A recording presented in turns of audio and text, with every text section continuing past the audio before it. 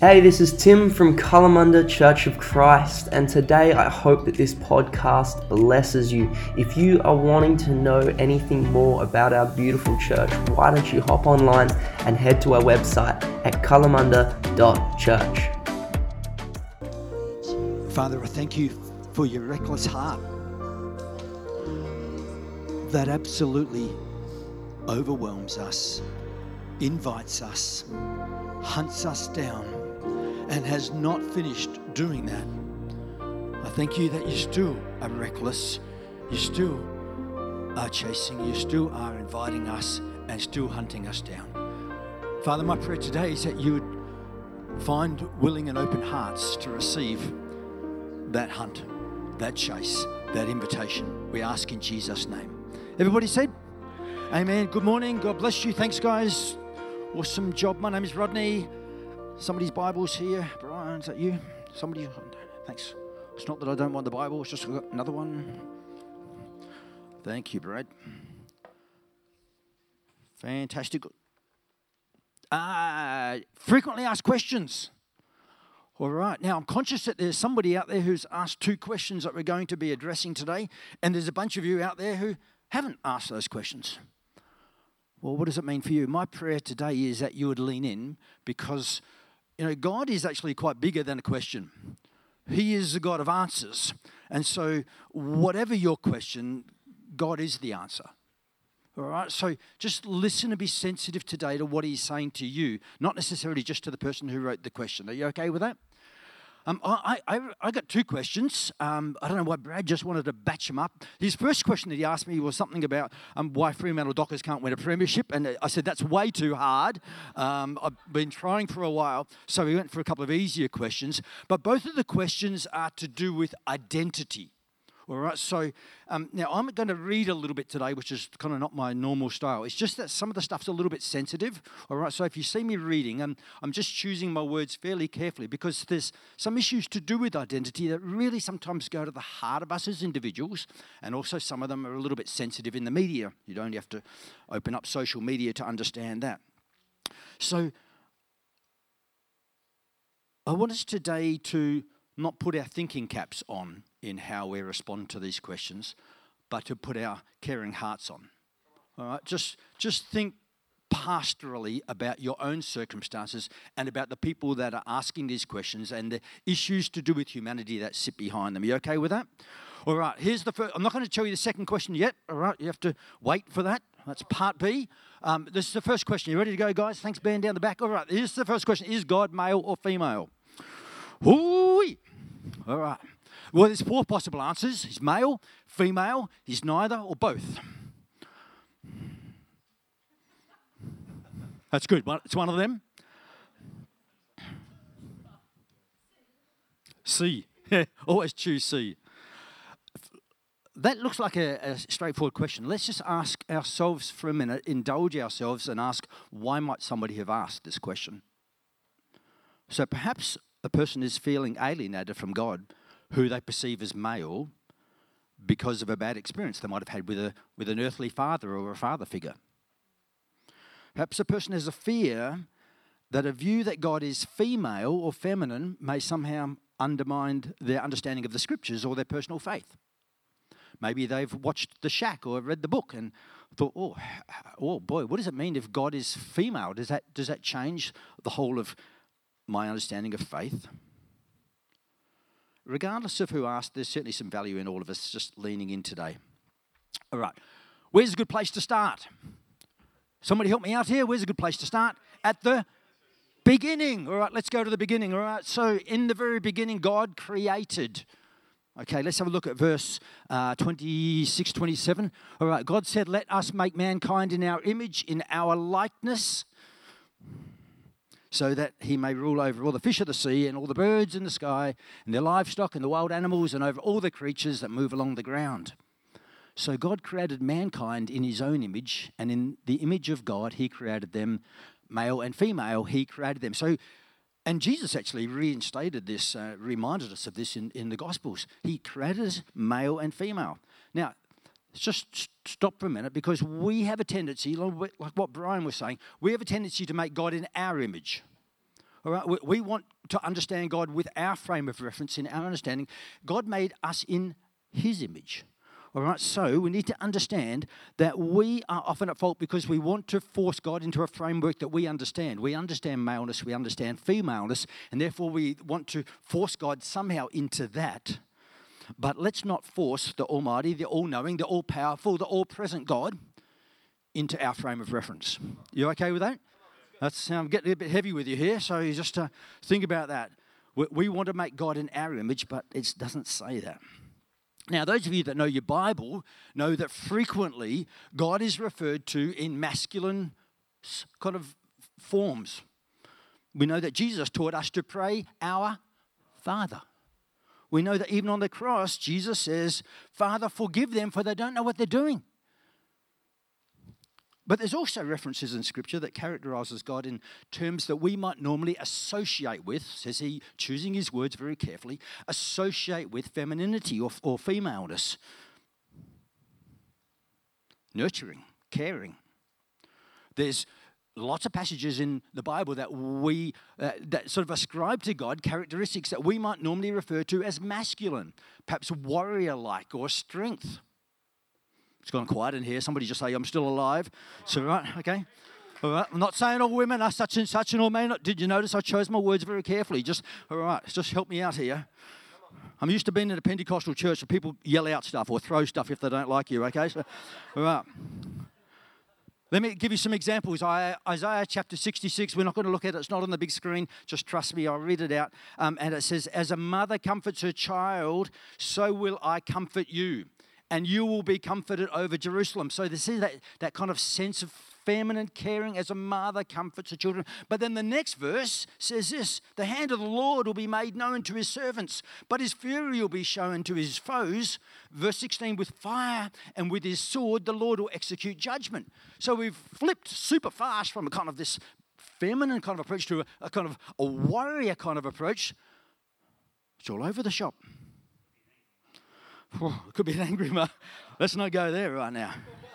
So are we any closer then to answering the question, is God male or female? So Brad said we're allowed to do this. I'm going to give a bit of a personal opinion, I guess, as how I see it.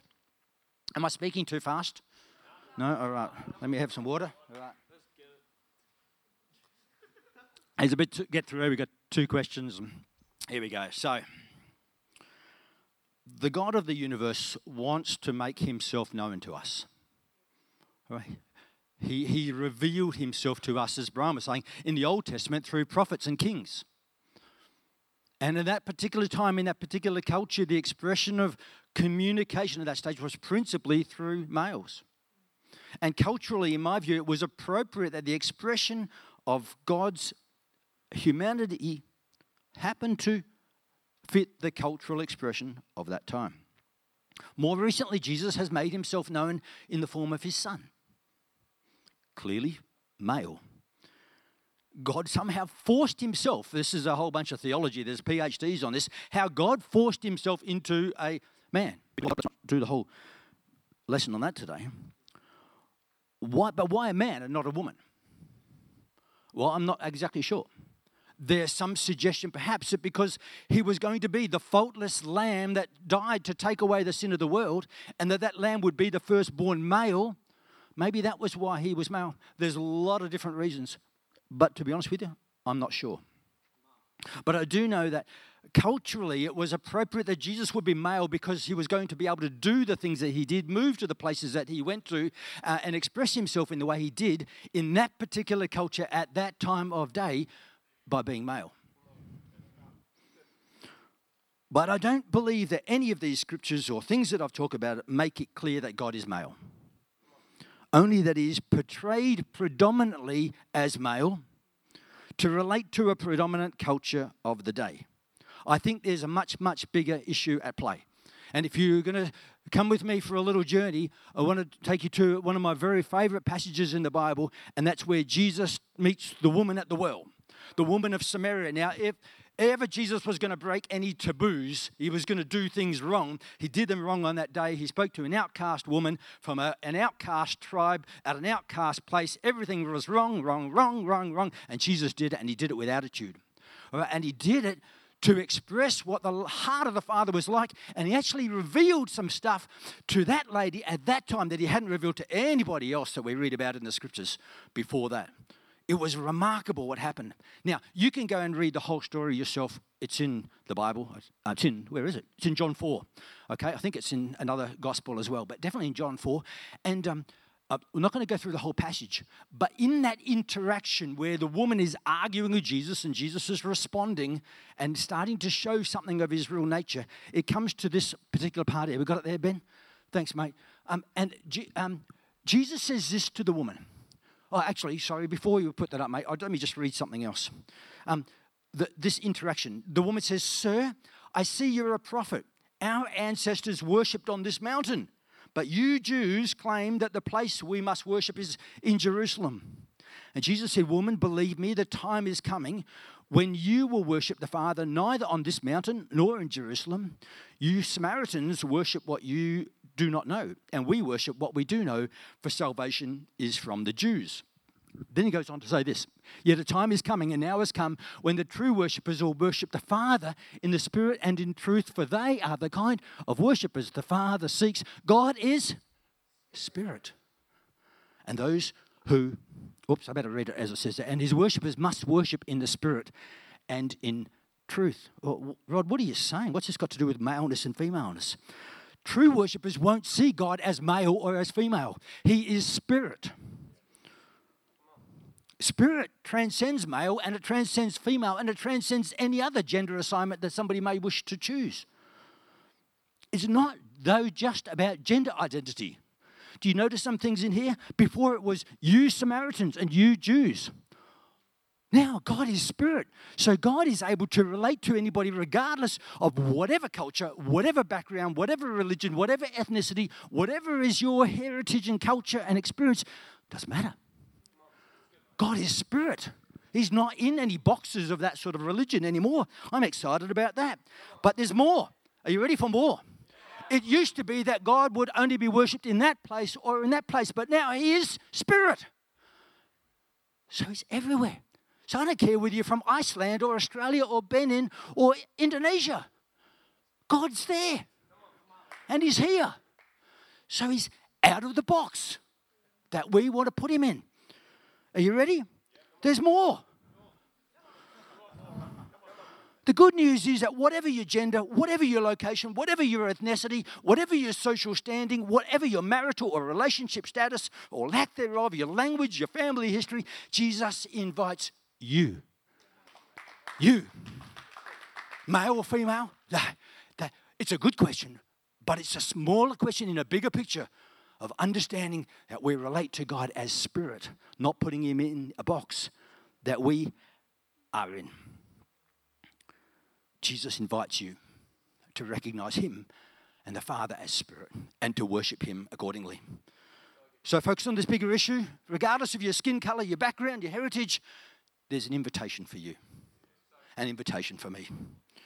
And I'm so glad about that. God is Spirit, and the Father is seeking those who will worship him. The question is, will we? Will we? All right. Now, I want you to stand up. I know we don't do that normally in the middle of a message. You're thinking, hang on a minute, that wasn't on the run sheet, whatever. Just stand up. All right. So my short answer to that question is no. God is not male, and God is not female. God is Spirit. And we can loosen the box. All right. Okay, now, that's the end of question one. That was a slightly shorter question. I'm not going to sit down yet, but you can turn around, shake somebody on the hand and say, that wasn't too hard after all.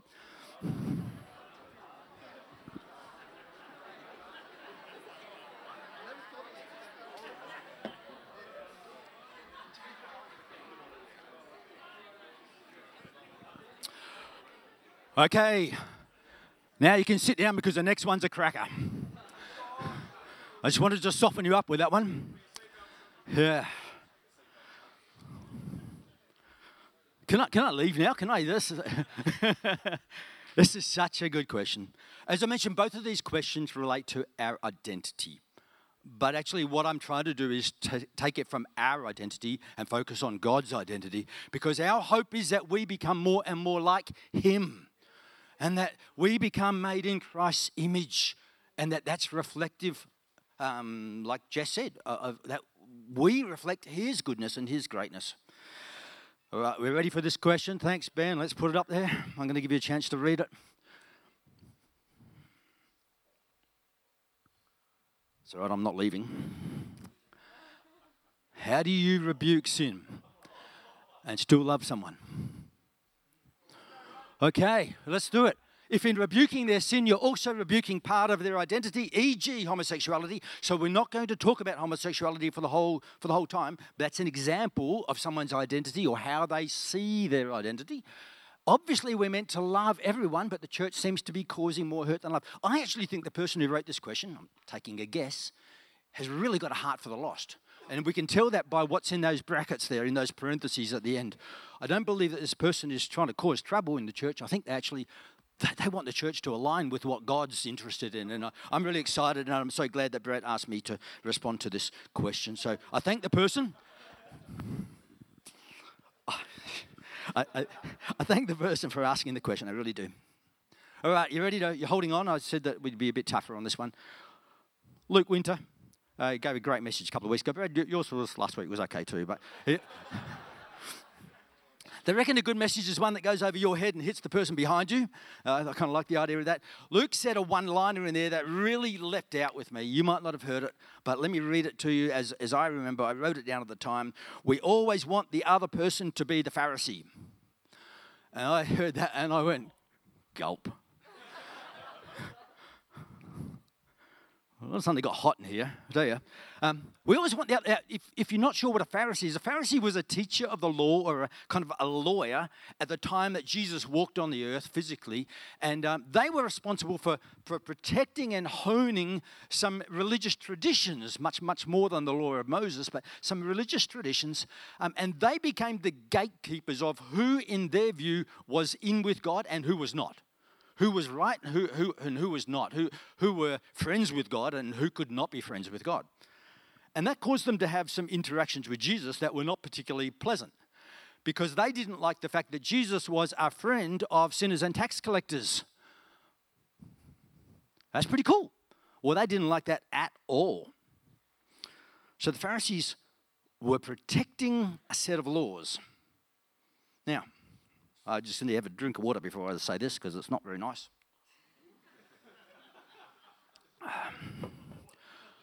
The water's fine. I have a fair dose of Pharisee in me.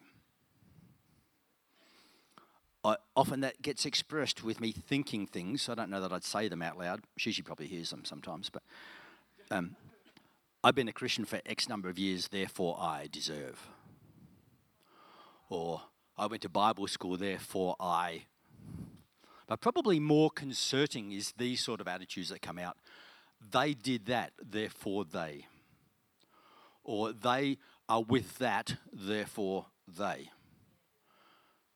And when I feel that bubbling up within me, I recognize that's a bit of Pharisee, and that's when Luke says those sort of things, our Luke here. I feel uncomfortable. Because I want to measure people by my standard, but like Brian says, our standard is rubbish. It really is. You probably thought you're getting a good bloke today. I'm a sinner. I'm saved by grace. My identity is in Christ, but I'm a sinner. And so I cannot measure somebody else's sin by my standard. It is way, way out of whack. We recall Romans 3:23 that says 3 people have sinned and fallen short of God's glory. Yes? That was the new version. I think it said all have sinned and fallen short of God's glory. Is that right? Somebody, you're with me here? Yeah. I know it's not you. I know it's the other person. We always want the other person to be the Pharisee. We want to be the nice guy. But it doesn't always happen that way. Let's get back to the question. It's a good question. It's a question provides an example of someone who identifies as homosexual. Now, I'm just going to read a little bit more carefully at this point, if you don't mind. As part of their identity. Okay, so I'm not saying that they necessarily just practice homosexuality, but that they are homosexual and that is part of who they are. Now, personally, I take a different view. I try to take a different view. And while that person may see themselves, their identity as homosexual, I try to take the view that that person has a different identity, someone who is fearfully and wonderfully made and is deeply loved by God. Now, so please hear me, I'm not expressing in any way trying to devalue or ignore how they see themselves. I'm just saying that I try to see them differently in their identity. You guys okay with me on that? It's a little bit tricky, but now, I don't think that this issue of identity is limited alone to sexuality or sexual identity, because I think there's a lot of our identities that somehow are intrinsically linked sometimes with our sin. And so perhaps somebody's sense of resourcefulness or their brokenness or their independence, all these things can be part of our identity. So how then should we respond when, in our opinion, what someone is doing or has done is wrong, but that thing in itself is somehow tied up with who they are or how they see themselves? That's how I interpret this question. It's a cracker of a question. All right. So because there's no value in me measuring somebody's sin by my standard, or you, I think we need to go to Jesus and find out how he responded. You okay with that? So I'm gonna tell you two stories. Most of you will know these stories, so I'm going to cut really quick to the end of the story, okay? Now, I'll give you the Bible verses, so if you want to go away and read them yourself, I encourage you to do so, but we just don't have time to read the whole of the accounts. But if you've been around this church for a little while, you will have heard reference to these stories or accounts in the past. One's a story and one is an account, all right? One actually happened, and one was Jesus telling a parable, a story. You ready to come on these two journeys? What have we got? We've got a bit of time. We time to finish yet, or we've got a bit more time? Another 3 minutes I heard from the front there. That's great. All right, let's go. Okay, let's see what we got. First one is from John chapter 8, and it is what we often refer to as the woman caught in adultery. Now, frankly, does my head in. If she was caught in the very act of adultery, but they only found one person, I don't know how that happened. So suggest to me that it was a setup and that the Pharisees were doing this deliberately, but let's go to the story. And if we can go to there, thanks, buddy, you're awesome. At dawn, Jesus appeared again at the temple courts where all of the people gathered around him, and he sat down to teach them, the teachers of the law and the Pharisees. Let's put them together. Teachers of this is going to be the teachers of the law and the Pharisee side over here. Sorry, guys, right? Over here is the sinners and the tax collectors. Yeah. You guys are what we call the squishy middle, all right? You're not too sure. You're just working it out, okay? So Jesus had gathered the sinners and the tax collectors. They wanted to hear what he was saying. He loved them. He ate with them. And here's the Pharisees and the teachers of the law. All right. Oh, I forgot to read. Yeah. They brought a woman caught in adultery, and they made her stand before the group, and they said to Jesus, "Teacher, this woman was caught in the act of adultery. In the law, Moses commanded that you commanded us to stone such women. What do you say?" Now, I love that last little bit that John puts in there just to explain it to us, that they were using this question as a trap in order to have a basis for accusing him. Okay. All right. Here's the play. Teachers of the law and the Pharisees, the rule keepers, who's in, who's out, God's friend, God's not friend, who's not friends with God. Legally, they had the right to stone the woman. Okay, you understand? Heckling from the side. All right. The woman. You guys get to be the woman. What's the situation? What is her identity right now? What is her identity? It is full of fear. It is full of concern. It is full of frailty. It is full of vulnerability. It is full of embarrassment. It is full of guilt. And then there's Jesus. We've just been singing about him, the one that leaves the 99 to find the one who came to seek and save the lost, the one who did not come to condemn the world, but through him to save the world. Jesus stoops down and he writes in the sand while the Pharisees demand that he responds whether it was right for them to stone the woman. And then Jesus lifts his head and he utters to the Pharisees and the teachers of law those immortal words that we know forever. Let he who is without sin cast the first stone.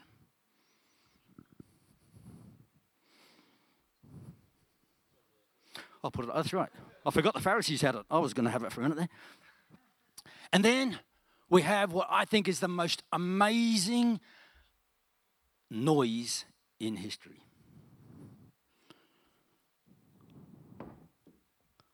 thump, thump, thump, as stone after stone fell to the ground, as convicted men were brought into a different standard, not their own standard, but the standard against Jesus was setting one of righteousness and goodness and truth.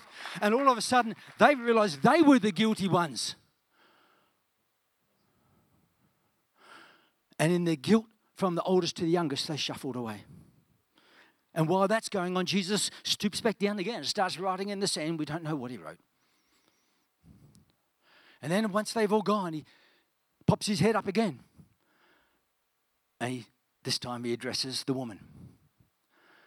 And he asks her this simple question: where are they? Has no one condemned you? No one, sir, she says. Then neither do I. Go and leave your life of sin. Just imagine it was you. I just want to draw a few notes out here. Jesus positioned himself between the accuser and the accused. All right, now that's a little picture of what's happening in the big picture. Jesus has always been positioning himself between the accuser and the accused. You know, there is an accuser of your soul. And Jesus positioned himself. He came to die to separate you from that accusation of sin and the power of that accusation. I'm so glad about that. I'm so glad about that. He doesn't position himself against the sinner. He positions himself against the accuser. He came to save the sinner. He saw the woman differently to how she saw herself. All right, identity. The woman's identity, we assume, was right at that stage, was surrounded by issues of fear, of guilt, of embarrassment, of humiliation. Jesus had a different view of her identity. He saw her loved. He saw her saved. He saw her worth, his investment of his time, of him positioning himself in front of a whole bunch of angry men to save her from her sin and pull her away from the claws of that sin. I'm glad about that. How are we going for time? We've got time for one more story. Are you getting the drift so far? That I'm not talking about homosexuality. I'm not actually talking about sin. I'm talking about our response. Our response to the individual and trying to look at how Jesus responded to individuals who were just caught out. All right, let's just take a break here.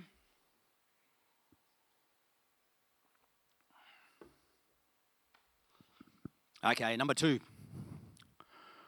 Oh, he sang a song about this too. In Luke chapter 15, not this Luke, the other Luke, the older Luke. Luke chapter 15, Jesus tells 3 stories. But the context of those 3 stories is very much like what was just happening with the woman caught in adultery narrative. Because there was a crowd again. Jesus attracted the crowd, and once again, there were the Pharisees and the Sadducees. Everybody go, ooh, oh, yeah. And then there were sinners and the tax collectors. Everybody go, ooh. And then there was the squishy middle, and they all had gathered around. This is a super cool story because it's the sort of thing that we hear in kids' church all the time, and we hear the story of the lost son or the story of the prodigal son. And it's kind of portrayed, particularly when we're young, about the boy who comes to his senses and comes back again. And why the Pharisees and Sadducees had any investment in the story. See, this is a very, very clever story by Jesus because he tells one story to 2 audiences. And it's a bit like watching, Finding Nemo or one of those really clever Pixar movies where there's something in it for the kids, but the adults are they're getting a different message, and it's very, very clever. Well, this is just like this, but better, because Jesus is a much better storyteller than Lasseter. And Jesus tells this story. We better get onto it, otherwise we're going to run out of time. What have we got? Where are we up to? 3 stories. First story was the parable of the lost sheep. Lost sheep. Who the end point of the story is that heaven will go and leave the 99 safe ones to find the one that is lost. That's the nature of heaven, Jesus is saying. So remember, a parable was not just about the story, but the reason for telling the story was to show something of the nature of the kingdom. Then he goes on to the parable of the lost coin, the nature of which, the essence of which the story was that heaven rejoices over when one is found that was lost. And then he comes to this same story told in a different way about the prodigal son or the lost son. Put your hand up if you've never heard the story. All right, good. So we're going to cut to the chase here. Father, 2 sons, old son, goody two-shoes, never seems to do anything wrong, works all the time. Younger son, everybody in their family's got like that member, you know. Well, in this particular family, that was that member, okay? The younger son, he was willful. Don't point to your brother, that's not right. He was willful, he was, he wanted his own way. He wanted his father dead so he can get the inheritance. He took the inheritance early, went to a foreign country, spent it all on riotous living, eventually ended up with nothing, came to his senses, and then came home. He left as a son, albeit a little bit wayward. He came back with the intention that he had a new identity, and that new identity was as a servant, or as almost a slave, but as a servant in his household. Do you notice his identity changed? His identity was associated with his sin and the responses of his sin. All right. What have we got here? Of course, he returns home. His father runs to meet him and restore him to sonship. But the older brother, however, despised the father in his heart because the father so welcomed the son despite his sin and even had thrown a party. Gigi and I often joke that the only 2 people who didn't rejoice at the return of the son were the older brother and the fatted calf.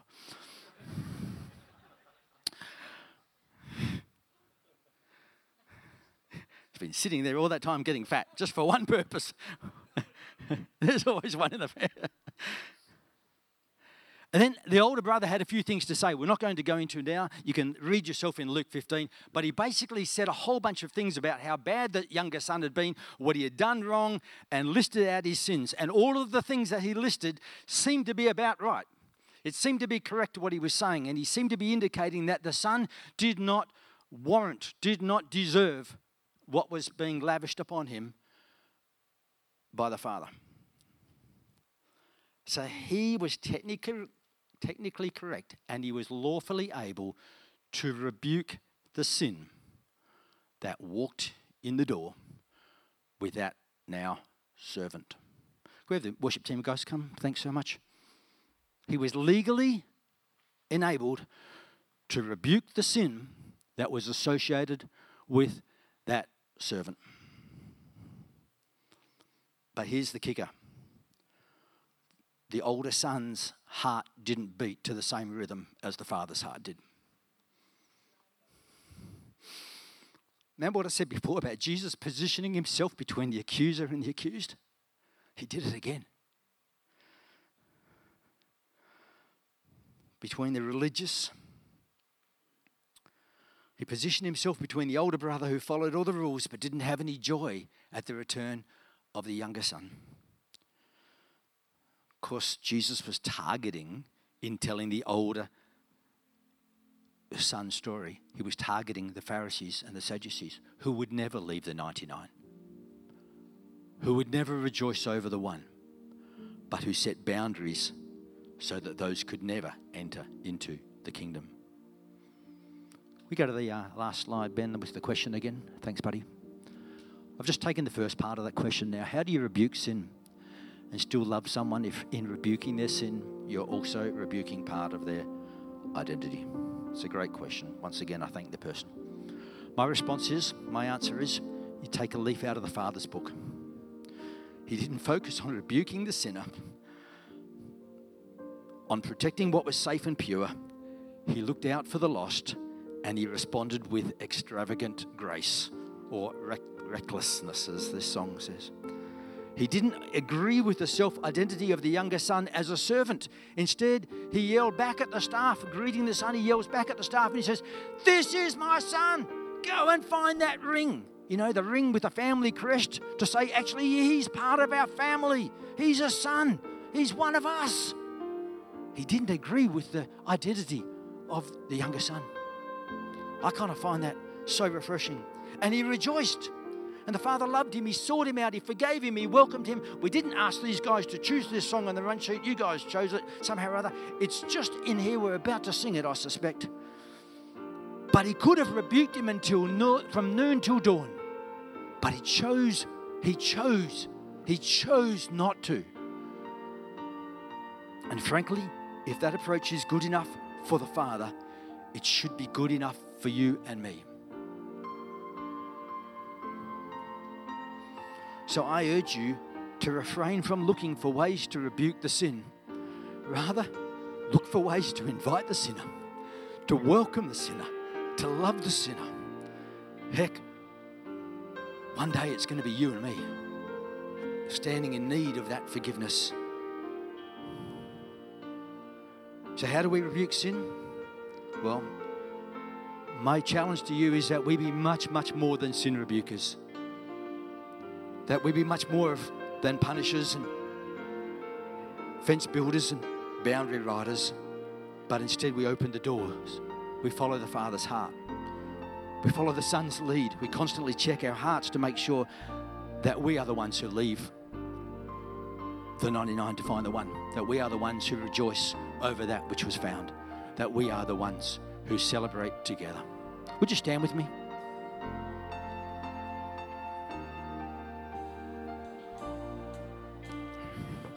I'd like to lead us in prayer. This is a kind of challenging thing because in all of us there's a Pharisee thing. So I just want to address this issue of if you're feeling like condemned, oh boy, I just want to rebuke sin. We all have that feeling. Okay, it's built into us, and we have a responsibility, absolutely, to hold off sin, but we have a greater responsibility to care for the lost. So I just want to pray into that sense of reframing of who we are and how we respond. And also, as a church, we are a church that want to see lost people found. We want a church that we want to see people who are outside, inside. Not just the church building, but in the kingdom. So let's pray that we be a heart that and a place that welcomes people like that. Yeah? Heavenly Father, I thank you for your goodness and grace. Heavenly Father, I thank you that you have shown us a pattern of how to respond in such situations. I thank you that your identity is out of spirit, and that means that you can reach every person, anywhere, anytime, with any background. And I thank you too that that person you love and you have a plan for and a purpose for and a desire to draw them into your presence. Father, I ask that you would forgive us for the times when we pharisaically want to lock that person out or hold back them because of their behavior and because of their history, and that you would give us today a special dose of the Father's love that would seek to embrace them regardless of how they smell, regardless of where they've been, regardless of what they've done, that we understand that we have nothing to lose because we are safe in you, and that you'd pour your Spirit out on that people and you would help them grow in the knowledge and understanding of you. We ask in your precious name.